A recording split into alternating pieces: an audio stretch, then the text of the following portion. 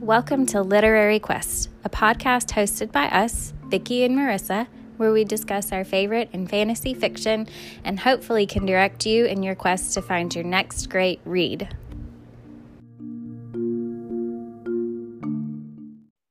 Welcome to this week's episode of Literary Quest. We are talking about Pestilence by Laura Thalassa. It is the first in the Four Horsemen series.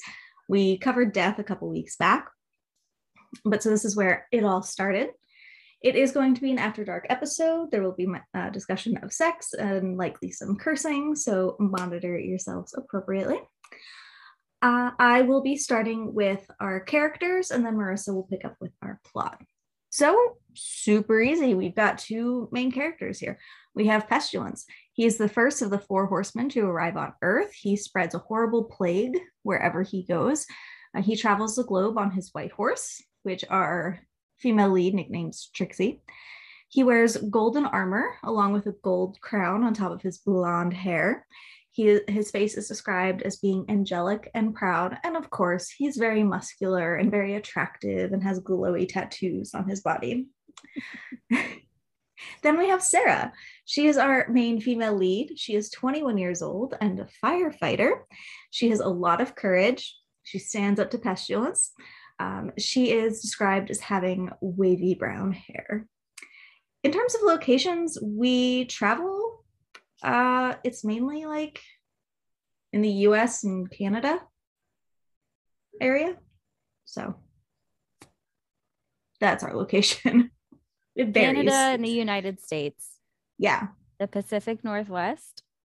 There you go. They mentioned the Florida Everglades at one point too. Well, that's where that was. It all starts. Epicenter. Yeah, that's right. That's where it says. Huh, go figure. Florida, which is hilarious, right? Is Laura Thalassa prophetic? It would start in Florida. It would. Yeah. All right. Marissa, all right. Yeah, I'll do our plot. Okay. All right. So the apocalypse started with the Four Horsemen riding to the four corners of the world, leaving a path of destruction in their wake. Electricity, cars, planes, all stopped working, but that was only the start. They came and then they disappeared. And then 5 years later, Pestilence the Conqueror, the first of the Four Horsemen, awakens and brings with him the Messianic plague. When he passes through a town, people die, usually within 3 to 4 days. Word has traveled of his whereabouts, and that brings us to our main character, Sarah Burns, drawing the short stick amongst her group of co-workers for who will stay behind after the town has completely evacuated to try to kill Pestilence and stop the plague as he rides through. So Pestilence rides into town atop his noble steed, and Sarah shoots him, and he doesn't die. So she sets him on fire, and it's horrible, and she feels really bad about it. But she thinks he's dead, so she goes to her camp to sleep before planning to take off the next day to meet with her family. However, Pestilence is most definitely not dead, which Sarah discovers the next day when he wakes her and then claims her as his prisoner. Turns out shooting someone and then setting them on fire makes them really salty. And so suffering is for the living, and he plans to make Sarah suffer first by making her run behind his horse for a whole day. She somehow manages to keep up with his horse, but human bodies aren't meant to run behind horses for days. And so the next day, her body gives out due to exhaustion, and she is dragged behind the horse in agony. Pestilence stops at night to break into houses along the road and give them places to rest. And Sarah's injuries at this point require tending, which Pestilence does for her, bandaging her wrists and making sure she is fed. However, the house that they've stopped at for the night is occupied, and Sarah ends up caring for the home's resident as he is dying from the plague. It's real sad.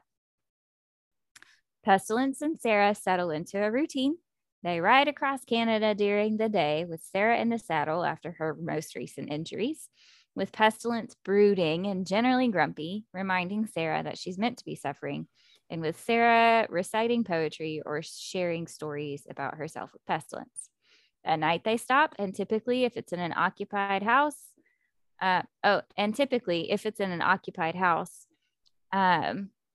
and the residents are dying, Sarah will end up caring for them until they pass. So she suffers. Their routine changes when they reach a larger city, Vancouver, and Sarah realizes that her one-man attempt to take down the horsemen is nothing in comparison to a big city where many shots are fired very quickly. And so the horseman throws Sarah off the horse and dashes away from her as the gunfire picks up to keep her from being shot to death. And Sarah begins tending to those who have been injured in the crossfire. Pestilence returns for her, scooping her up from the ground, and takes off with her across the ocean to flee from the townsfolk who are shooting at him. Not crossing an ocean, they're crossing a part of the ocean to get to an island. And so apparently Pestilence has been shot several times, and he begins to fall off the horse. Sarah is able to stabilize him, and she directs the horse, who she has named Trixie Skills, to an island nearby where she finds a place for them to stay. She attempts to tend to Pestilence's wounds as he fades in and out of consciousness, but he discourages her as his body will heal himself. And so Pestilence is touched and perplexed by Sarah's attempts to care for him, and they almost share a kiss. Sarah and Pestilence return to the mainland the next day. On their way back to the mainland, Sarah falls off of Pestilence's horse into the ocean, and Pestilence thinks that she is trying to kill herself when really she just needed to vomit. And so he rescues her from the ocean and is frantic at her almost dying. And so he kisses her. And then they return back to the house that they had stayed at and get dry clothes and then go back to the mainland. Sarah asks Pestilence questions about his task on Earth and about God, and he explains that humans have basically brought the apocalypse on themselves by destroying the Earth. And so their discussion gives Sarah a lot to consider. They camp outside that night and share another kiss, and then both Pestilence and Sarah are unsure how to feel about their feelings. Their attraction grows, but Sarah feels shame for being attracted to the being who is bringing mass death to humanity. And Pestilence struggles to process some of the disgusting human emotions that he feels because he thinks it might be interfering with his task. And so things become even more muddled when a resident of one of the houses that they're staying at attempts to kill Sarah, and Pestilence becomes very upset at the prospect of her actually being killed. They continue to travel to the United States, and as they approach Seattle, Sarah's concerns about going to another big city return. However, they meet a lovely elderly couple called Rob and Ruth who allow them to stay in their home and are very curious about Pestilence. They quickly succumb to the plague, and Sarah begins to see how hard it is for Pestilence to perform his task. He doesn't like causing people to die. Rob and Ruth are also the first example of a loving relationship that he's seen, and he realizes that his feelings for Sarah are actually very deep. And so they leave Seattle and continue traveling onward, and Sarah presses Pestilence to question what he really knows about himself and what he enjoys. He shares with Sarah that she has awoken his heart, and he thinks she's spectacular, basically. And so that night they have sex, and it is life-altering for Pestilence. He tries to get Sarah to marry him the next day, and she refuses, and it hurts his feelings. He later has a better understanding for why she doesn't immediately want to marry him. They continue to travel. In one village, Pestilence is shot again in the head and injured, and the residents of the village drag Sarah away from him, believing that they're helping her. And she's frantic with worry for Pestilence, and so she steals a gun and threatens the town people while she rescues Pestilence, who's being buried alive. His injuries make Sarah realize that her feelings for Pestilence are quite serious too. But she also realizes that he will always be in danger of being attacked. And as long as she travels with him, her life will also be in danger too. This point is driven home when they are firebombed as they pass through another town. So what will happen? Will Sarah make it out of this alive? Spoilers! Read the book or continue listening to find out.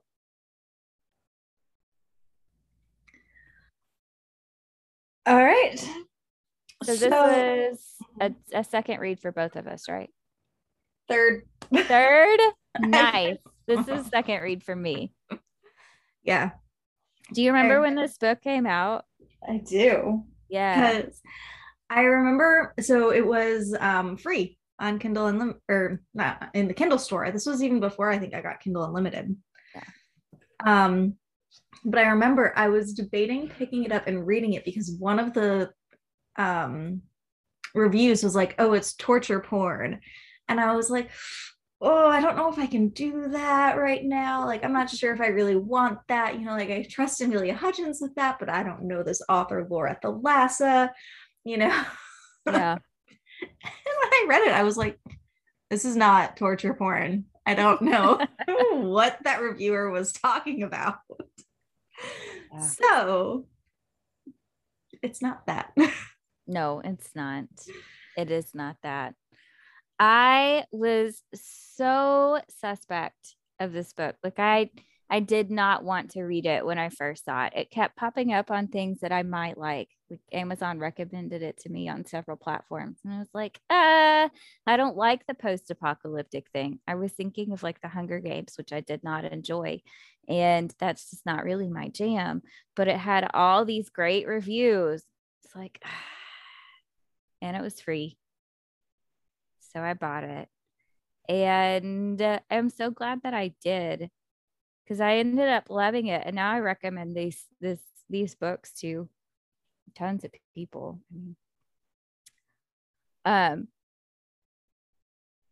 never thought that post-apocalyptic romance would be my jam. But this makes me question everything. I feel like I come across these books and I'm like, no, I'm not gonna, that's not for me. And then I read it and never mind. Guess it is. Yep. Isn't that fun? Mm-hmm. You find a new limit with every book and you think, no, that's not gonna be me. I'm not gonna like that. And then you do. Yep. The only thing that I've really come across so far that's been a hard limit for me was the orc or romance. In a similar vein, it's been Naga for me, which seems to have triggered orc romance to show up on my recommended. You're welcome. So. You should read one. There was just so much bodily fluid. I just don't like it. Like semen is nourishing to them, and I just bleh. Ugh. What was the name of the book that you read? Reading it and it triggered a gag reflex. I just bleh. Yeah. I can't remember. Let me see if I can find it on Amazon. It was really popular. Because the two that popped up for me that were recommended was Tricker Orc. And on the cover, it's like an orc in an apron, so it's a domesticated orc, I guess. It's The Lady and the Orc by The Lady and the Orc. Yes. And maybe not all orc romances are like this, but like there was just so much semen and he really wanted to impregnate her, and that's just not really my jam. And like the semen made them strong, like the female stronger, and it nourished them. And it's like, nope. So maybe not every orc romance is like this, but I could not do it. Cannot. Lady and the Orc. The Lady and the Orc by Finley Finn. What were the other ones that you? So the two that were Tricker Orc and then Sister Wives for the Orc.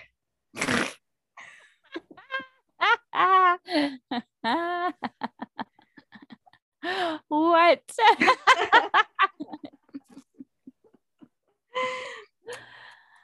Yeah. I see the orcs in this book don't actually look that so I'm looking at the series that you just mentioned. The Orc Wife is the first book in that series, and this orc is not like an unattractive being.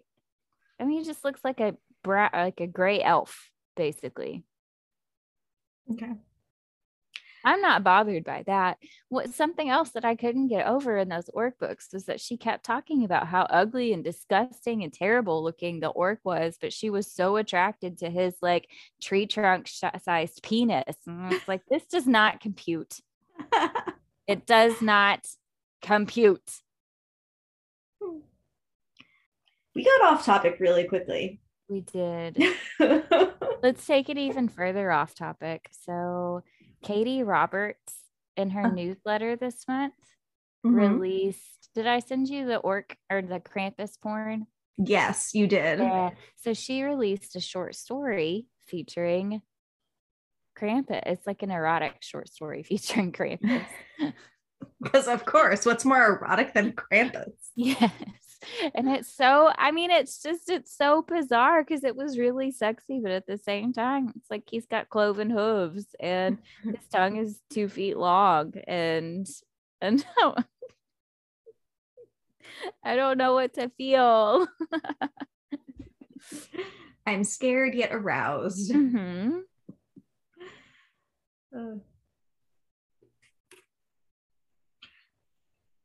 I read one time, it's a book called Red, like Red. Mm-hmm. It was a Little Red Riding Hood sort of thing, and it was reverse harem, but they were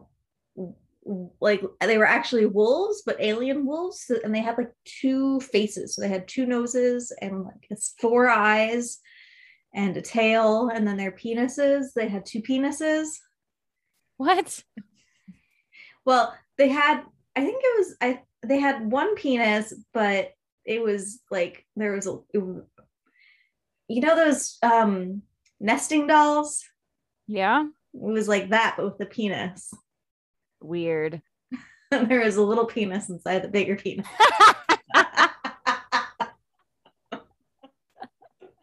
Anyway. What? If I remember, there was a big penis and a small penis. And if I remember correctly, they were like together. It was either inside of the other, like. Oh my gosh. Okay.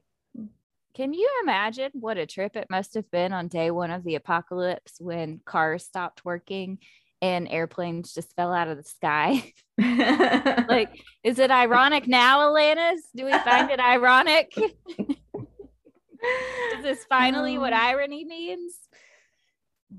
And like all of the other electrical stuff that would suddenly stop working, like if you were stuck in an elevator, dead. Yeah, that's true. Well, I mean, there's a hatch. You could probably get out of the elevator. There's got to be a way out of the elevator. Okay. So does if like all electrical things stop working, does the elevator stop on the floor that it was at, or does it just plummet straight into the basement? Well, there are mechanisms in place so that if it fails, it'll there's a fail safe, so it catches like on the wire. Some of them can't descend past a certain speed. Oh, I don't know things about elevators. Okay, so if you were in an elevator, maybe you lived. I mean, just all of the electrical, like there would be massive car pileups. She talks at one point about like this graveyard of rusted out cars, because they all stopped working at once. What about boats? I would imagine bigger boats, like cruise ships, those probably failed. But if you have smaller boats, like a sailboat or something like that, that's not modern day too much. I mean, they had rafts and they made boats in Vikings time. Yeah, but a lot of boats use motors, like even fishing boats. Maybe they have a paddle, but I don't know. Trapped on a cruise ship. Yeah. Gosh. Anyway, apocalypse. Could you? No. Speaking of being up at like elevators and being on the top floor though of a skyscraper, All the stairs. All of the stairs. It would take days. I'm just gonna rest here. I'm gonna take a nap. Start at 112, floor 120, take a nap halfway through. There you go. It would be like Nesta descending the 10,000 stairs from the House of Wind. Just like, ah! Yeah. I mean, that would suck too. So, it sounds awful. Yeah, and they didn't completely lose all electricity though, because some of the houses still had electricity and they still had stuff like the news. Yeah. And well, some of it sounded like some of it came back. Like it went away when they all showed up and then it kind of somewhat returned. Yeah, that's right. Because all the horsemen went away and they thought, oh, it's okay. Everything's fine now. Yeah. They were tricked. It was they not were fine. Wrong. Little did they know. It is not fine. The plague is coming, children. Yeah. So, Sarah killing Pestilence is like the worst death. Seriously, it is awful. So awful. And he's cooked inside of his armor. That's the worst part. Yes. Like she shoots him, doesn't kill him. Sets it like who jumps straight to, well, I'll just set him on fire. Obviously. Who does that?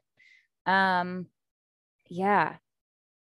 He's got his armor on and cooks. And because his body is like healing itself as he's dying, he doesn't have the pleasure of suffocating on smoke. Ugh. It's awful. Oh, and he's like trying to reach out a hand and he's saying, please. Yes. It's so sad when he does it. And my note is, so I forget, I forgot kind of how their relationship developed, even though it was my third read. But my note on it was, how did he forgive her for this? Yeah, really. So somebody being so cruel, they set you on fire and you're begging them for help and they're just like, no, sorry. Yeah. And when you think about where she's coming from, okay, you think that you're gonna stop one of the four horsemen, but from killing her family. And this is the thing, she made a real big rookie mistake here because she sets him on fire, watches him like burn to death, but doesn't stick around to make sure he's still dead and staying dead. It takes him a long time. Wouldn't you be suspicious? I'd be suspicious. And the thing is, you don't know something's really dead. It's not really dead until you set it on fire and burned it to ashes and scattered them. Right?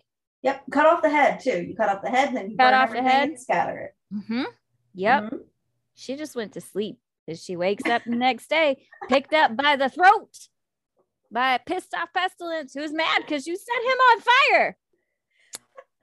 Girl. I understand why these people in these books think that they're going to be able to take down one of the four horsemen of the apocalypse.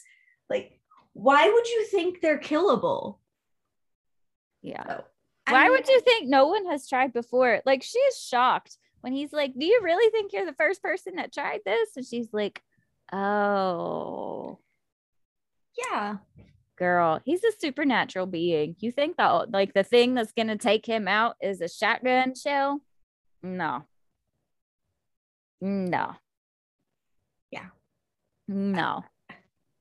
I mean, if you think about it, if you found out that the four horsemen have come down or come up or wherever they came from to start the apocalypse, I would never think somebody could kill them.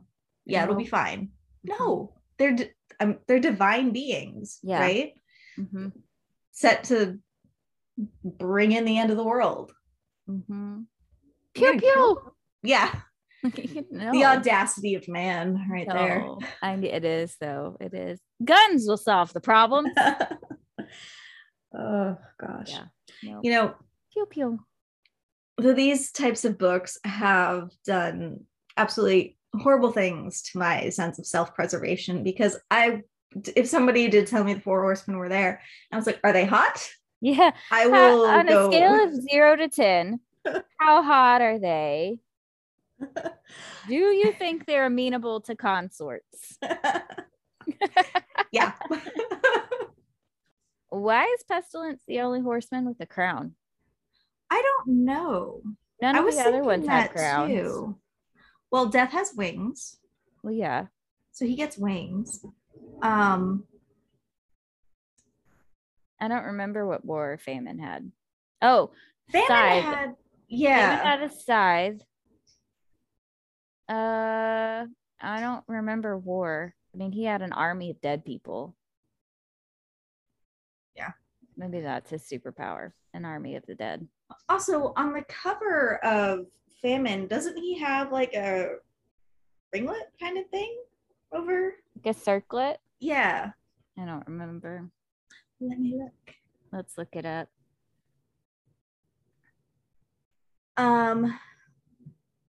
Okay. So in this, our main female lead loves poetry. Mm-hmm. In fact, she even wanted to go to college to study English literature, but she did not because of her father, which upset me for her. It did. Yeah. I mean, is it practical to go to college for English in the apocalypse? Well, is it practical to go to college at all in the apocalypse? True. Is the student debt really worth it? Because I bet there's still student debt. You don't have airplanes, but you've got student debt. Yes. It is inescapable. Yeah. I still felt bad for her that like something she was really passionate about she couldn't pursue. Yeah. I mean, it would be disappointing, but I just don't know how practical it would be to pursue an education in something like that in the midst of the plague. So, well, reciting poetry wins her the heart of one of the horsemen. So she's reciting Poe, and I think that's so interesting because a lot of that is like dark and bleak and kind of sad, and I mean, or weird, like The Pit and the Pendulum. That was Poe, right? I mean, I left that one, but it was dark. The Telltale Heart, the Cask of Amontillado, The Raven. Like, these are not your feel good. These are not your feel good like love stories, love poems. And that's I guess you know, when times are dark, you go for the bleak stuff, and so that's what wins Pestilence over. He likes her talking to him, which is really cute.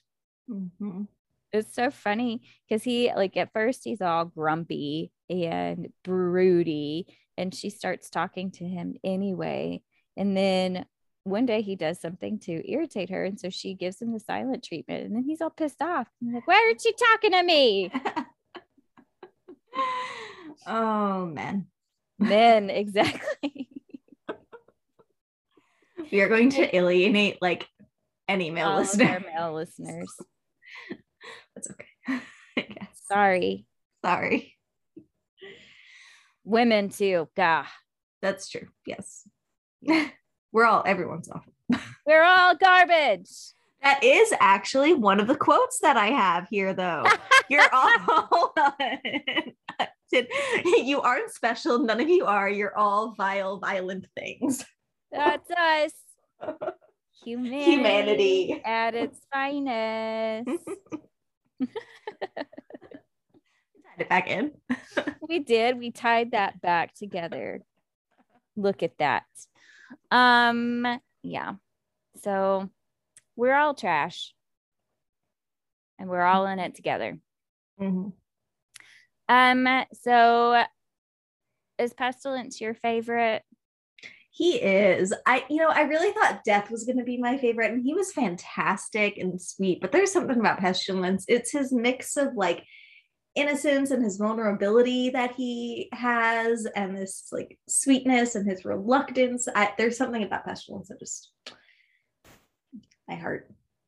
Yeah, I agree. He ends up being my favorite too. I mean, I enjoyed them all, but of them and of the story arcs that we see, I think Pestilence's story arc becomes my favorite. Mm-hmm. He's so bad with humanity and understanding these things. Like, so at one point, I think she points out that she needs food, right? And so he gives her bread and Worcester's Worcester hot sauce. Worcester sauce. Worcester. Is that really how you say it? Oyster sauce. That's how I say it. Worcester. All right. Should we ask the internet how you say this? Worcestershire. This is a dumb word. Worcestershire. Worcestershire. Worcestershire. Don't pronounce that first.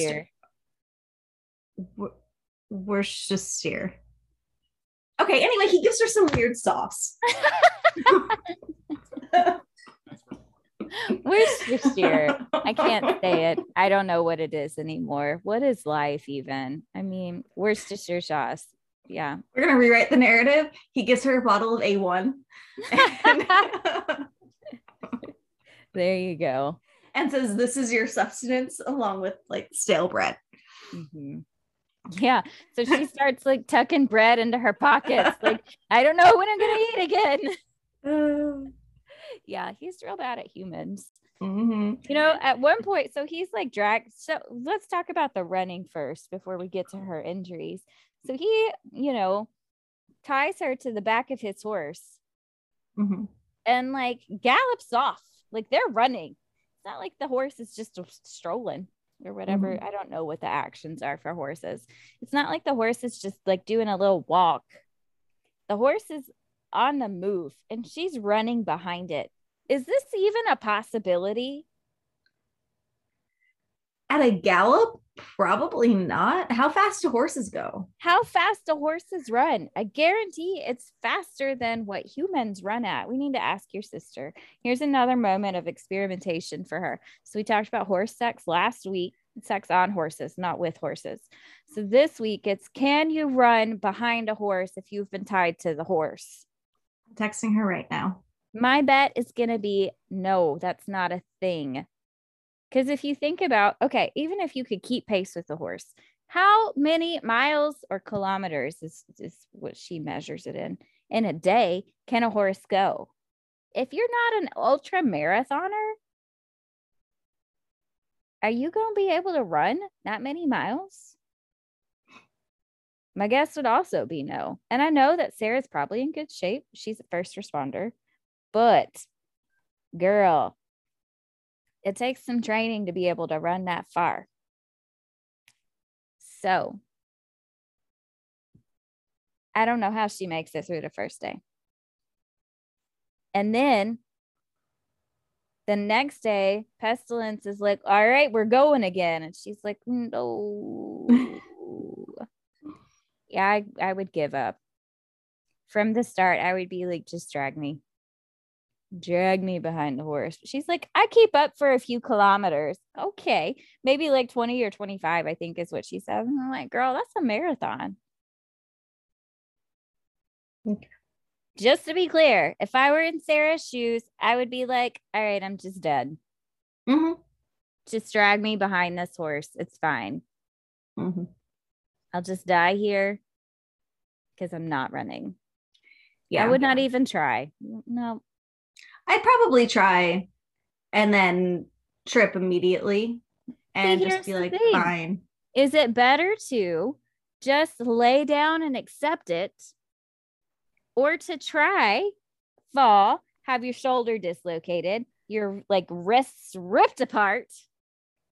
I mean, but that's going to happen anyway, right? If you fall, right, or if you're just like, I'm just going to go with it, your shoulders are still being like pulled out of their sockets and you're getting some major road burn.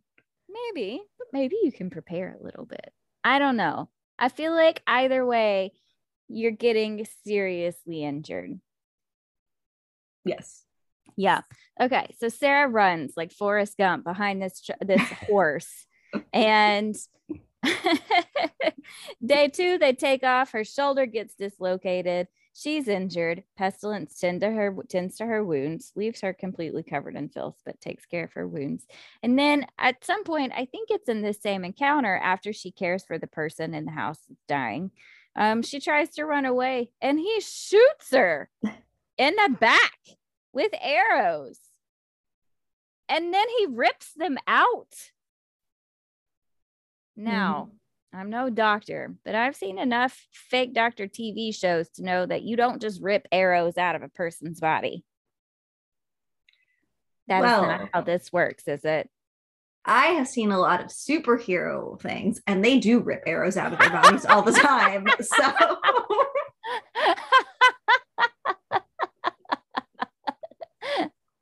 who do we believe?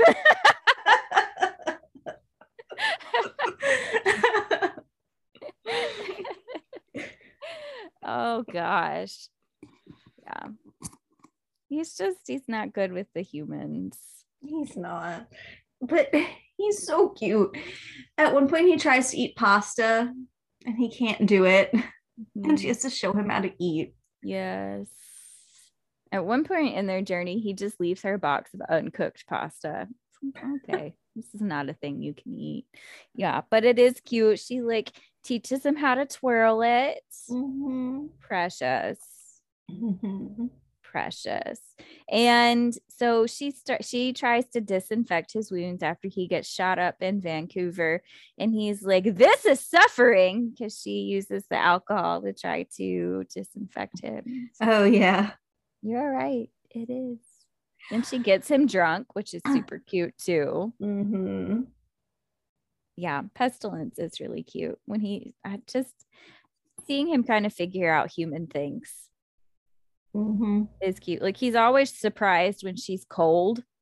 Yes. Like that first day when she's riding on the horse and she's like literally freezing to death. He's like, oh, don't die. Yeah, but it's so cute how he's all like, don't die. You're not supposed to die. Don't die because of the situation that I put you in. And then again, when they come back from that island that they stay on, and they're camping in a tent, and it's freezing outside and it's raining and she's cold, and he gets in the tent with her and he's like, oh, you're cold. Yeah, it's cold outside. Yeah, this is the way this happens. Body temperature. It's just he doesn't grasp it. Doesn't have the firmest grasp on things with humans. But it's really cute. He is really cute. And he ends up being sweet. I forgot what a turd he was in the beginning, though. Because in the beginning, and rightfully so, he is pissed off because she burned him alive and shot him in the face. And I would be pissed too if I survived that. But in the beginning, he's all about, to live is to suffer. So he's going to make her suffer. It's like, okay, man, you're really taking this to the fullest extent of the expression here, right? It could be worse. So it could be worse. It could be better. I mean, and I get it. Like, he wants her to suffer, but gosh, I just feel really bad for her a couple of times so probably the worst I think that I felt for her was when she was taking care of that family. It was like a mom and 2 kids. No, it was a family. Yes. The dad died first, and then the mom and the kids died, and the little girl died last. Like, oh. Yeah, that was really hard. That one was hurtful. Yeah.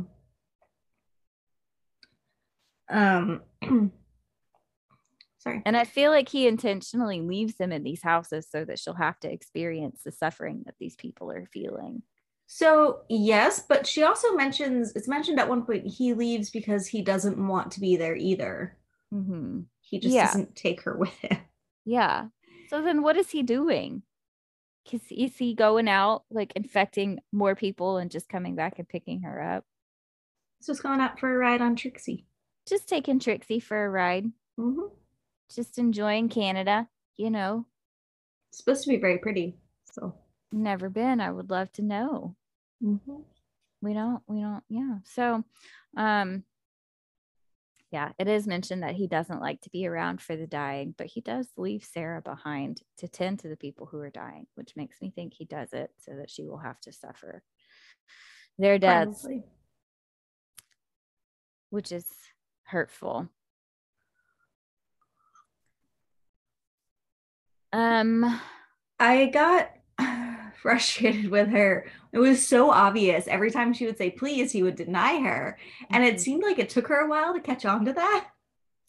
Yeah. She kept saying please, and I'd be like, Sarah, no, Yeah. don't. She's just being polite, Vicky. She only pulls it out a couple of times to intentionally make him not do something like a kiss. I think he's about to kiss her or something, and she's like, please. And he's like, ah. So she said, please, I won't do it. See, I thought she was saying please as in like, please kiss me, not saying it to say no to him. So I do think that there was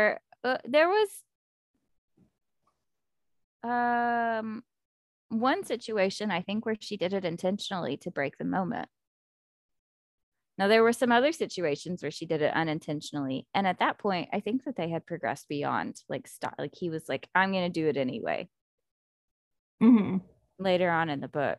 Yeah. But I'm pretty sure there was one moment specifically where she said, please, to try to break the like moment of intimacy because she knew it would be a turnoff or he would do the opposite. Okay. I mean, okay. How hard would it be for you to not say please for something? It'd be harder for me not to say sorry about things. Oh, do you say sorry about lots of things? All the time. I basically talk and then go sorry.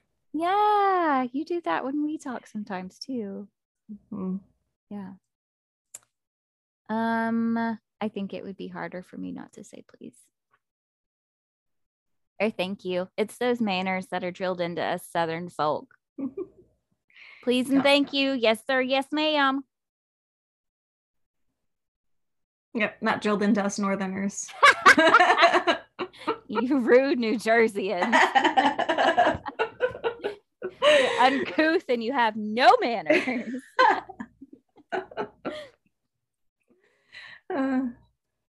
So their progression from like kind of hating each other to kind of loving each other is really cute.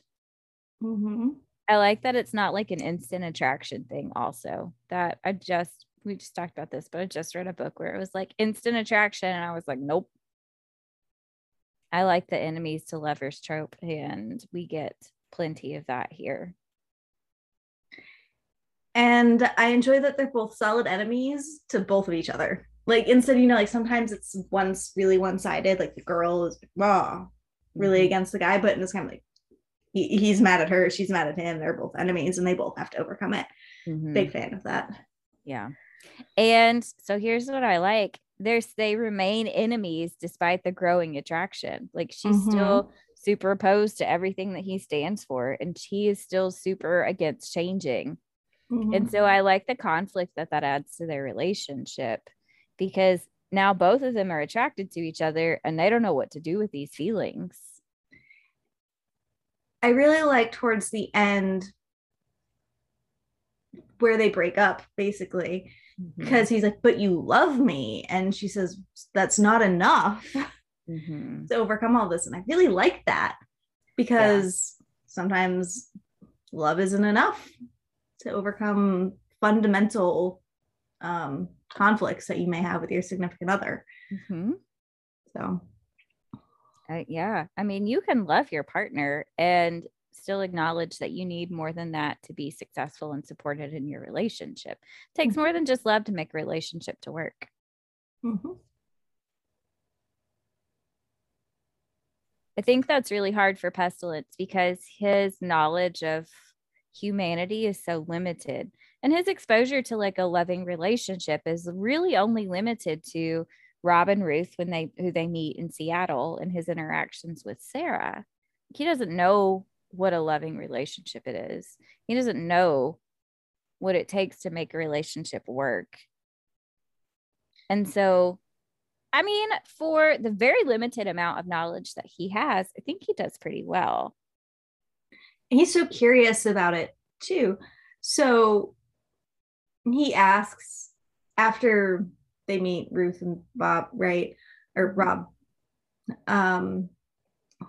He asks about soulmates and the distinction, you know, because he wants to know. And then he tells her, or he mentions or something that says that wants to know what's between them. He asks if it's love, and she's like, no, it's just lust. Like, oh yeah.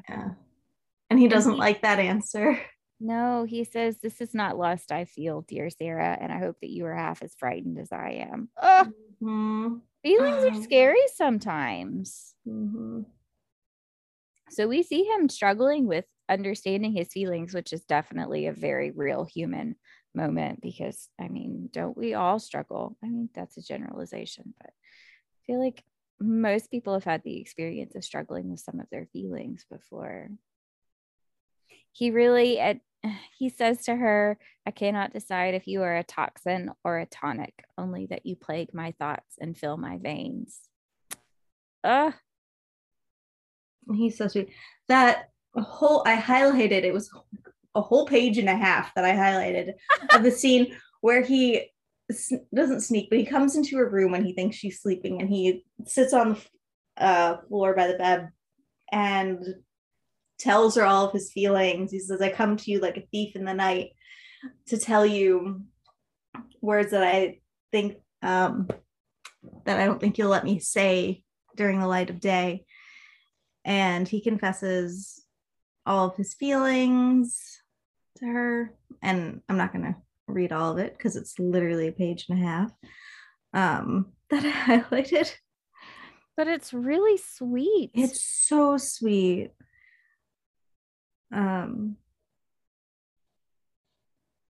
It is this, I find you beautiful, dear Sarah, so beautiful, but it's such a sharp, scathing beauty, like the edge of my arrowheads, because I remember you are not like me. One day you will die, and I am growing anxious of that fact. Never in my long existence have I felt this way. Not until I came to your world in this form could I feel. And before I met you, even that was limited to the vitriol that burned thick in my belly. It was not until I met you, hated though you were, that I understood the meaning of God's words of mercy. Oh, he's just real sweet. He is. He kisses her for the first time right after he thinks that she's trying to kill herself. So they're riding across the sound of whatever this body of water is. I can't remember what it's called. It's some kind of sound. And she's got to vomit. And because she's hungover. And so she like falls off the horse, and he thinks she's trying to die. And so impassioned, very worried about her, he kisses her on the beach right after she has vomited all of the seawater and pancakes. And it's like, oh, this is sweet, but it's disgusting. Yeah. Ugh. That detracted a little bit for me. Same here, but it's also how like scared he was for her. Yes. He gets wrapped up in it. Yes. And that's sweet too, but I was just thinking, gosh, her breath has got to be so bad. I am surprised that she let him kiss her like that. Like if somebody went to kiss me after I threw up, I'd be like, what are you doing? No, get away from me. Now is not a good time. I need to brush my teeth. Yeah. But it was really sweet. Their second kiss is better, and it is really sweet too. Mm-hmm. There's a moment when he is sort of easing into some of these like human interactions, and affection with Sarah being one of them. And there's a moment when they're staying at this hateful man's house. His name's Big, I think. Mm-hmm. He is the worst. I don't understand why they were at his house for so many days. They stay at Nick's house, and he catches Pestilence being like sweet and affectionate to Sarah, and is really hateful. And Pestilence has this like confused face, like, have I done something wrong? And my heart. Yes, I highlighted and made a note about that too, because my heart, like, I think he comes up and he like kisses her on the neck. Yeah. I mean, it's just really sweet, gentle affection. Yeah. And then he's scared that he did something wrong. And it's such a human thing that he did too. Like, you just come over and you want to put your hands and show affection to your significant other. You know, a lot of times you just touch them without thinking, like these casual touches. And he thinks he did something wrong. And I was like, oh, the vulnerability that Pestilence has. Yes, and that's part of what I really like about him. And I feel like we don't see that with maybe like Famine, for example. We don't see a whole lot of Philip. No. Wait, I don't know if we're planning to talk about all of these other ones, but I don't remember seeing a whole lot of vulnerability with Famine. Yeah, I don't either. Pestilence is just very kind and thoughtful and sweet. And I love these little interactions that he has with Sarah. It's precious. It is.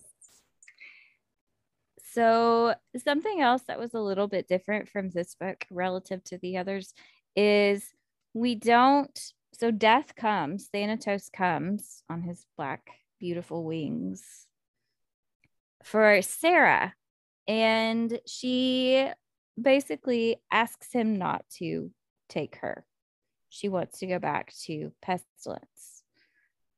But we don't really get an interaction with Pestilence and Death, Thanatos. And I think that's different from the other ones. Spoilers maybe, but you definitely get that in Famine. You get it in War and too. You get it in War too. Between the horsemen featured in the story and Thanatos. So that was something that was a little bit different too. And I remember after reading this book the first time thinking, okay, so what does that mean for Pestilence? Does he still have his magic powers? Is he immortal still? What's the rules now? And we find out in the later books that he gave up his immortality and he gave up his purpose. So he did become human. But it isn't clearly stated in this. Yeah. At all. Yeah. But that's something that's a little bit different from the other books. Mild spoilers, I guess, for the rest of the series. Sorry, not sorry. Yeah. Sarah almost dies a whole lot in this book. Yeah, she does. She gets injured a whole lot. I would say probably next to Lazarus in Death. And she dies in spoilers, I guess, for Death. She gets injured. Lots of bad things happen to Lazarus in Death. I would say Sarah's probably second in terms of our ranking for bad things that happen to these females, because she almost dies, I don't know, probably at least 8 times in this book. This book hits a bit differently now that we're in the middle of a pandemic for the past 2 years. There's a part where she says, all those centuries we spent studying illnesses and conquering them, surely we were equipped by now to stop an epidemic. We were not. And it's not We even were not. like, yeah. And it's not even a, pandemic from God. This is just your regular old pandemic. This is just your garden variety pandemic here. Yeah. So it hits a bit differently. Yeah, it does. A little bit. A little bit. A little bit.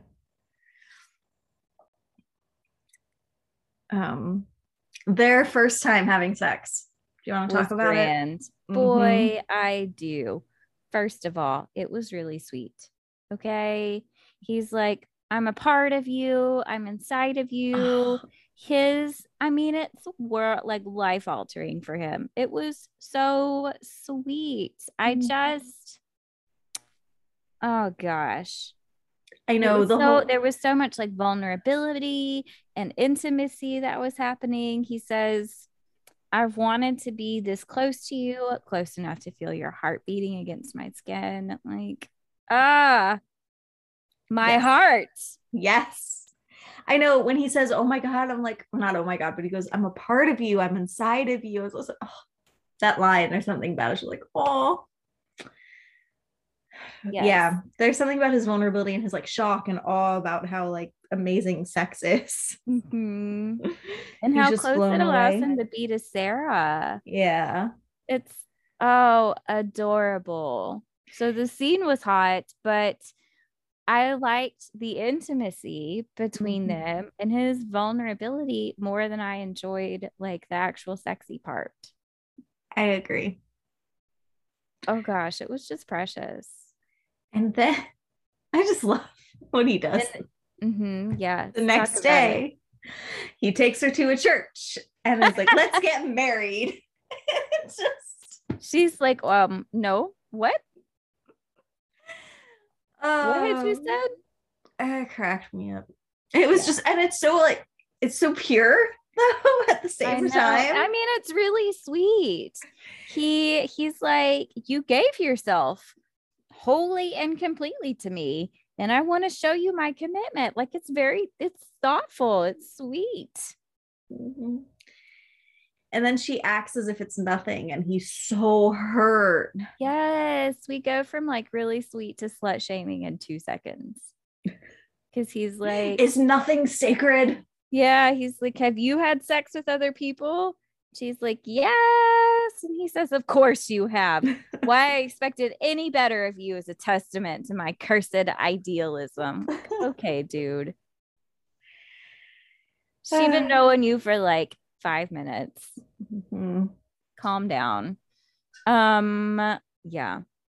I mean, but it is really he's trying to do it like in order. So they go to like, it's like they do sex and then he wants to get married. And then he's like, so what do you think about kids? And she's like, what?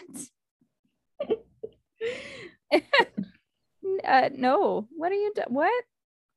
Yeah. And they don't think about it at all. Well, he does clearly because he's the one who brings it up. He's like, so we've had sex unprotected now.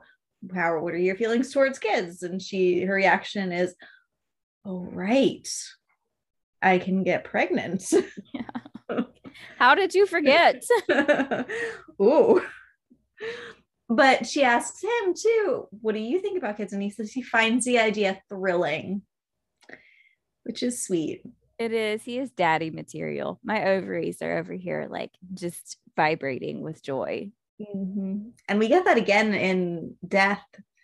He's got that vibe. Oh yeah. Pestilence is like daddy vibes 100%. Yeah. Like not like I want to retract that statement. Like he's a dad vibe, not like yes daddy vibes. It's like this man is going to take care of your kids. He's going to cook you breakfast on Sundays. That is this man. Yes. There is one point too where he brings her breakfast in bed and she thinks, where did he get this? Because the place that they definitely didn't have eggs. And then she starts thinking, did he make somebody cook this for me? Because I don't think he knows how to cook either. He's just so sweet. Ugh. Ugh. And then he's really hurt when Sarah rejects his idea of getting married. Well, they make a really big deal of like a love making versus like just straight up having sex. And I think that's so like the phrase love making is really bothersome to me. Why? Because it makes me think of old people having sex. Like I associate love making with old people or my parents. Maybe that might actually be why I'm bothered by it. I don't know. Is that what you call it? No, I do not call it that. But it doesn't bother me. So Pestilence gets shot again right after they go to the church, and Sarah feels bad because she rejected his proposal, and then he gets shot in the head. And these people rush out and they think that they're helping her. And I like this moment for her because she starts to realize some of her feelings about Pestilence. Because up to this point, she's been kind of in denial or trying to brush it off. So like she's minimizing his feelings in the scene before this by saying like, no, we didn't make love. We were just having sex, and I've had sex with other people, and this is not a big deal. And it's kind of the same way when they share some of their like other sweet moments, like when they kiss, maybe. She's like, this is just lust. This is not what being in love is. And this, I think, is one of those situations. I don't know if we see this. We might see this in just the books that we read, where the man is more comfortable, the male character is more comfortable being like emotionally vulnerable than the female character. And so this moment makes Sarah realize, oh, wait, I do have feelings for you. I would be uncomfortable if you had died. You getting shot is hurtful to me.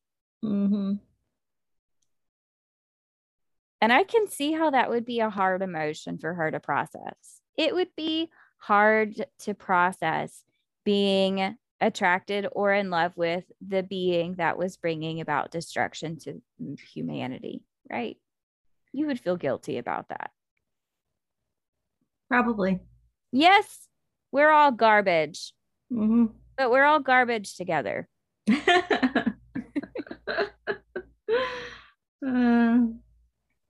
Also, mass killing is inherently bad. So there's that too. We have these moral hangups when in situations like that. And so I can see how it's hard for her to accept feelings like that.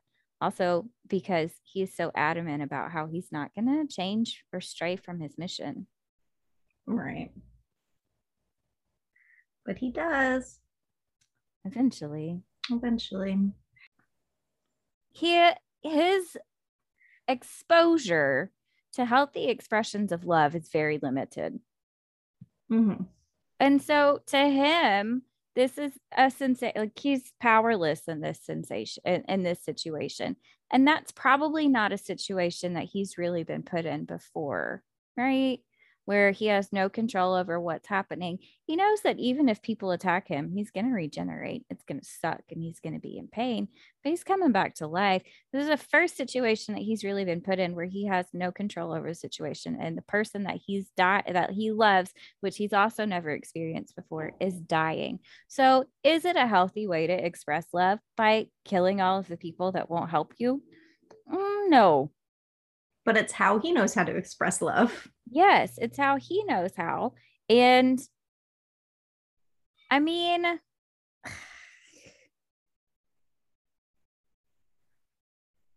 our supernatural being is just doing the best he can here. Okay.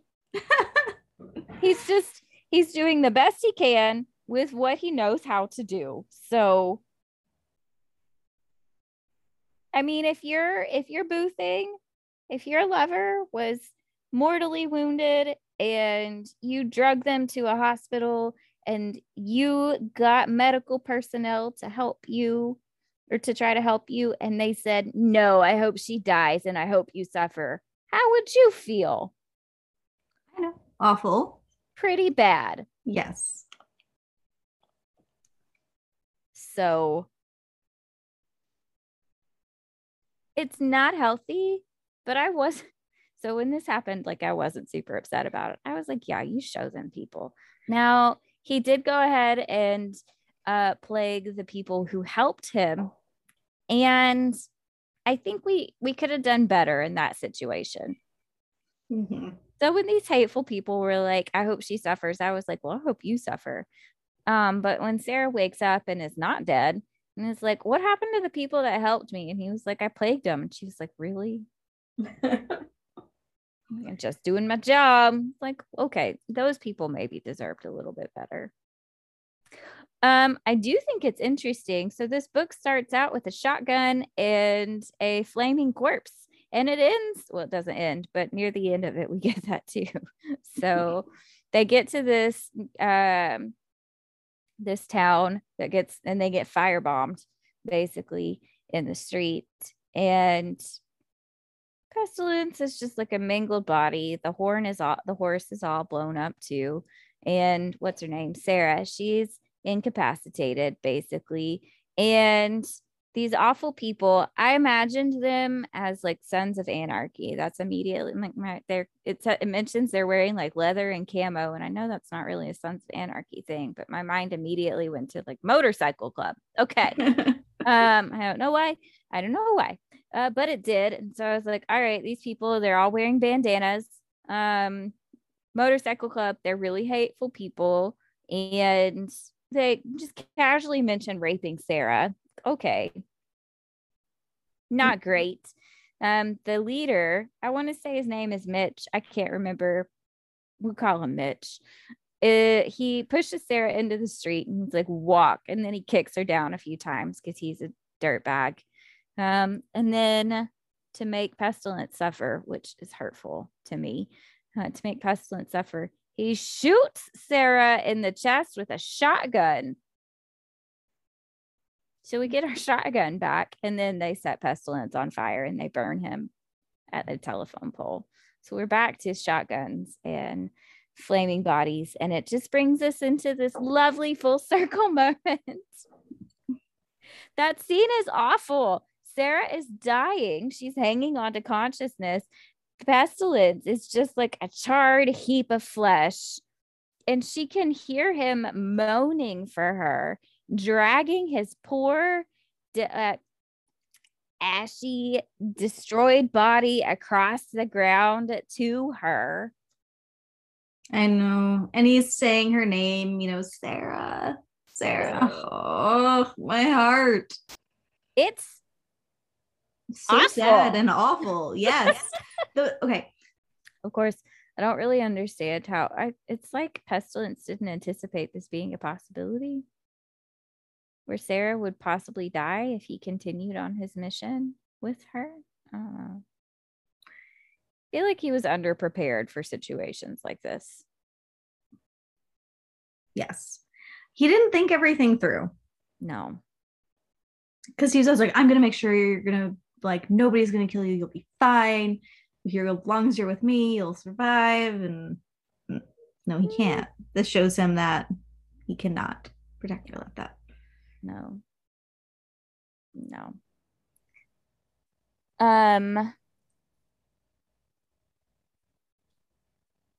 So when he brings her home from the hospital, basically, he takes her to this mansion and does this like playing nurse thing to her. So he nurses her back to health. And she's not thrilled with how things are going out in the world because she finds out that he's still infecting people with the plague. Mm-hmm. She's not cool with it. And so she's like, all right, I'm just going to leave. Not great planning. It's been like a week. I mean, she just got shot in the chest. it's been a week, 2 weeks, and she's getting up and she's like, I'm mad. I'm just gonna leave. So not the best planning in that situation, but she does get up because she finds out that pestilence is still infecting people, and he freaks out in response to her trying to leave, and so he locks her in the room that she's been staying in, boards up the windows and the doors, locks her in, just like gives her food and then scurries away. It reminded me of Tamlin a little bit in Mist and Fury. Yes. Yeah, I agree. I can see that. But there's no communication. I mean, so with Tamlin and Feyre, there was a little bit of communication. They still talked to each other and saw each other and like had sex. And in this, it makes me think more of a prison cell or something where he just slips the food through a slat or something. Yeah. Yeah. So we see that sort of inexperience with human emotion or relationships, and what's considered normal and okay and safe in a relationship come through, especially in this situation where he is literally holding her captive. Yeah. And then also the difference between keeping somebody close to you physically and also like keeping them close to you emotionally. You know, he can hold on to her and keep her in a physical space right by him, but he can't make her forgive him or love him. Right. And he realizes that. Yes. It just takes him a week of this captive thing to figure it out. And he sets her free. And he's real sad. Yeah.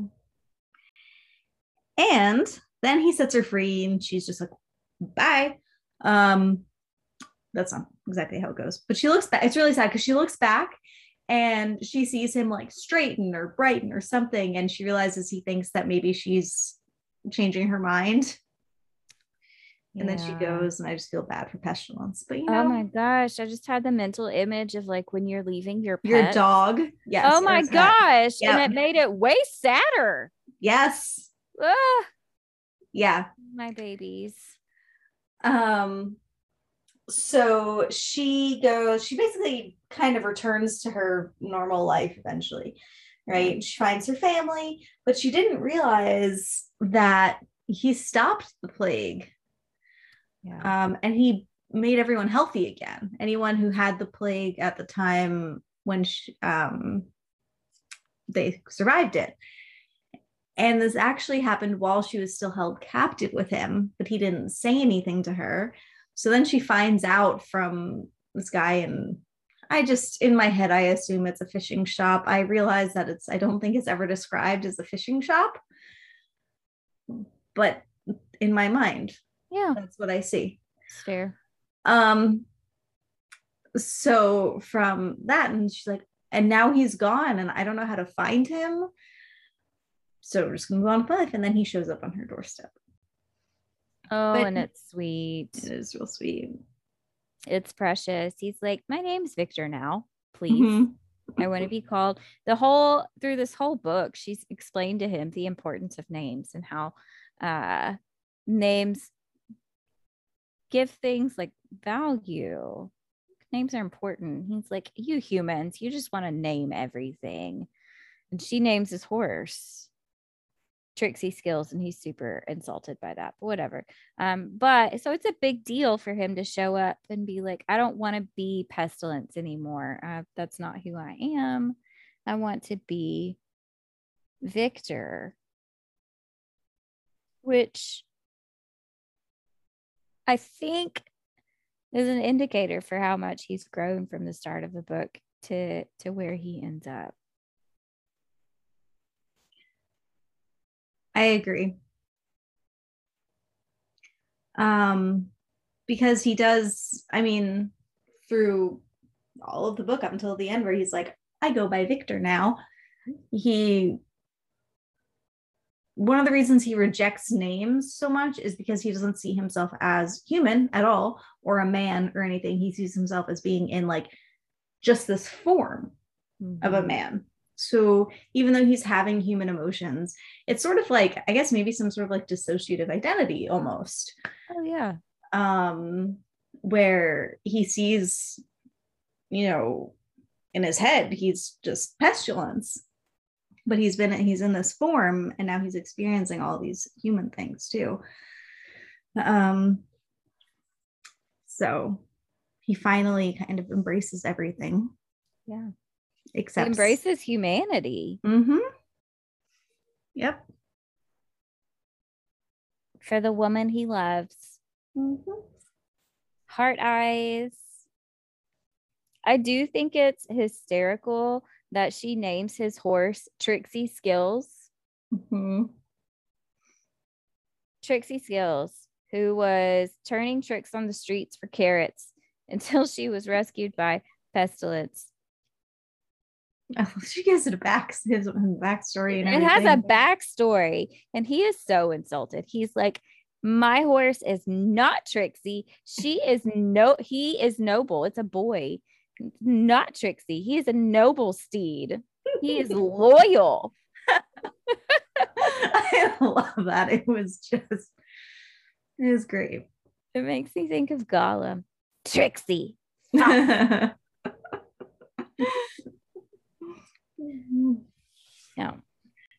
So, do you think you would classify Sarah's situation here as Stockholm syndrome at all? Yeah, I don't know. Do you? Aren't all of these a little bit Stockholm syndrome? They are. I think I feel like her and War's, I don't remember the person who the female lead's name in the War is, but they have the most Stockholm-y syndrome because they really can't go anywhere. Yeah. Ever.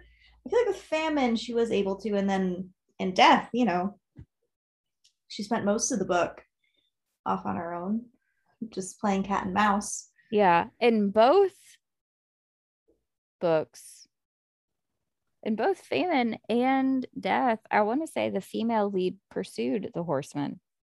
Definitely in death. Yeah. I want to say in famine too, because she climbs out of the pit and then goes looking for him. Yeah. Okay, so there are 4 key components that characterize Stockholm syndrome. Okay. The hostage develops positive feelings towards the captor. Check. There was no previous relationship between the hostage and the captor. Check. A refusal by hostages to cooperate with police forces and other government authorities. Check. Do we have that?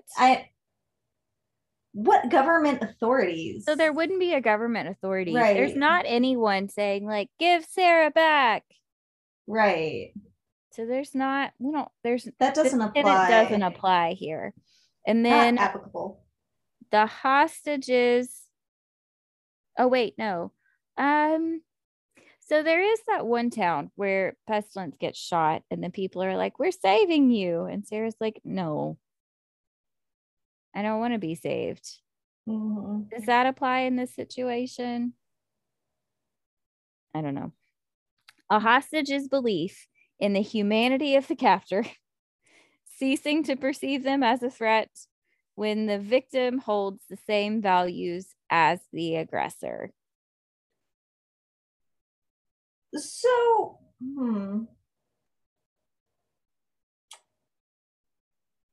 but he's not a threat anymore. So why would she perceive him as a threat, Okay, but he is a threat right up into the very end. To her, not to her. Well, not to her, to humanity.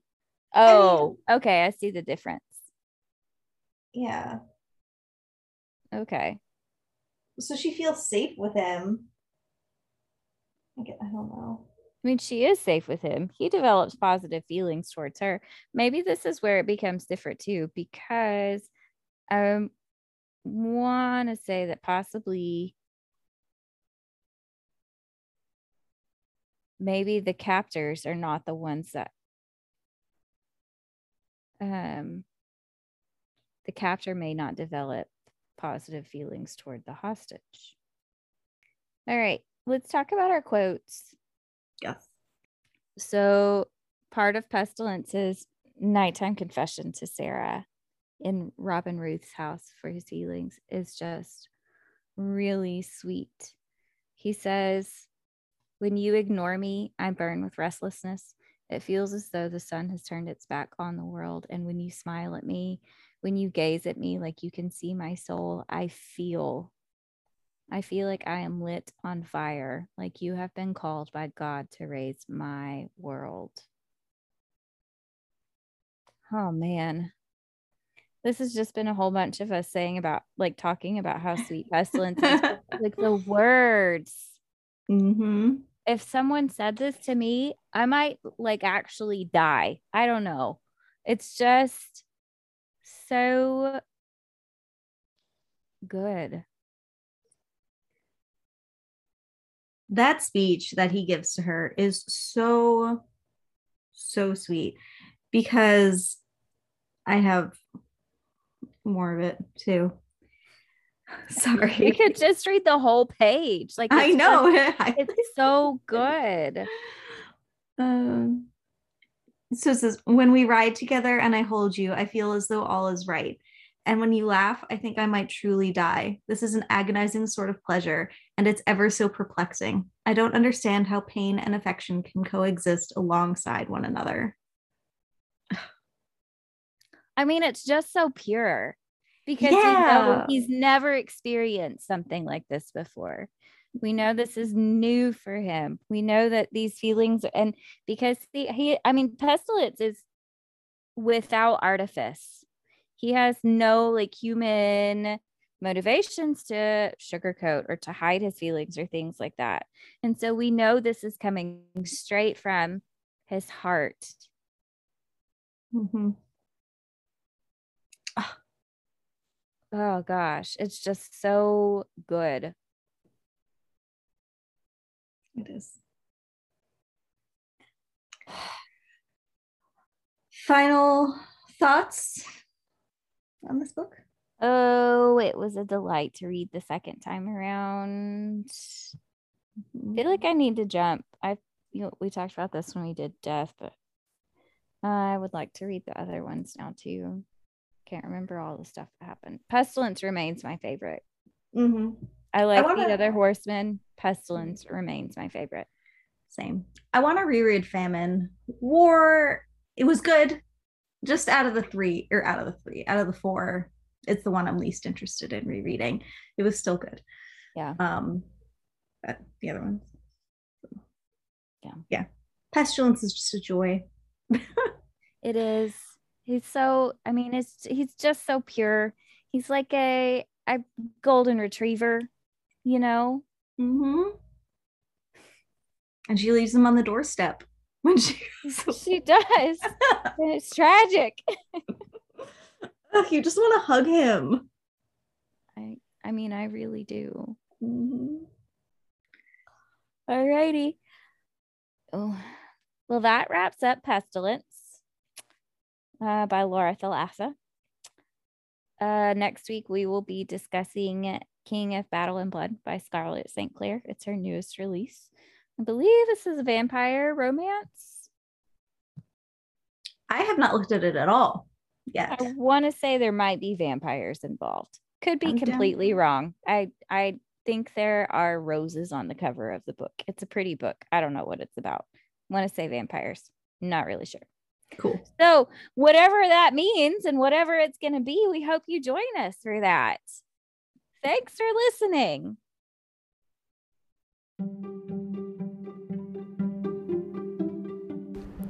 Thank you for listening to Literary Quest. We hope you enjoyed our episode. If you'd like to follow us on social media, we can be found at Literary Quest Podcast on Instagram or Facebook.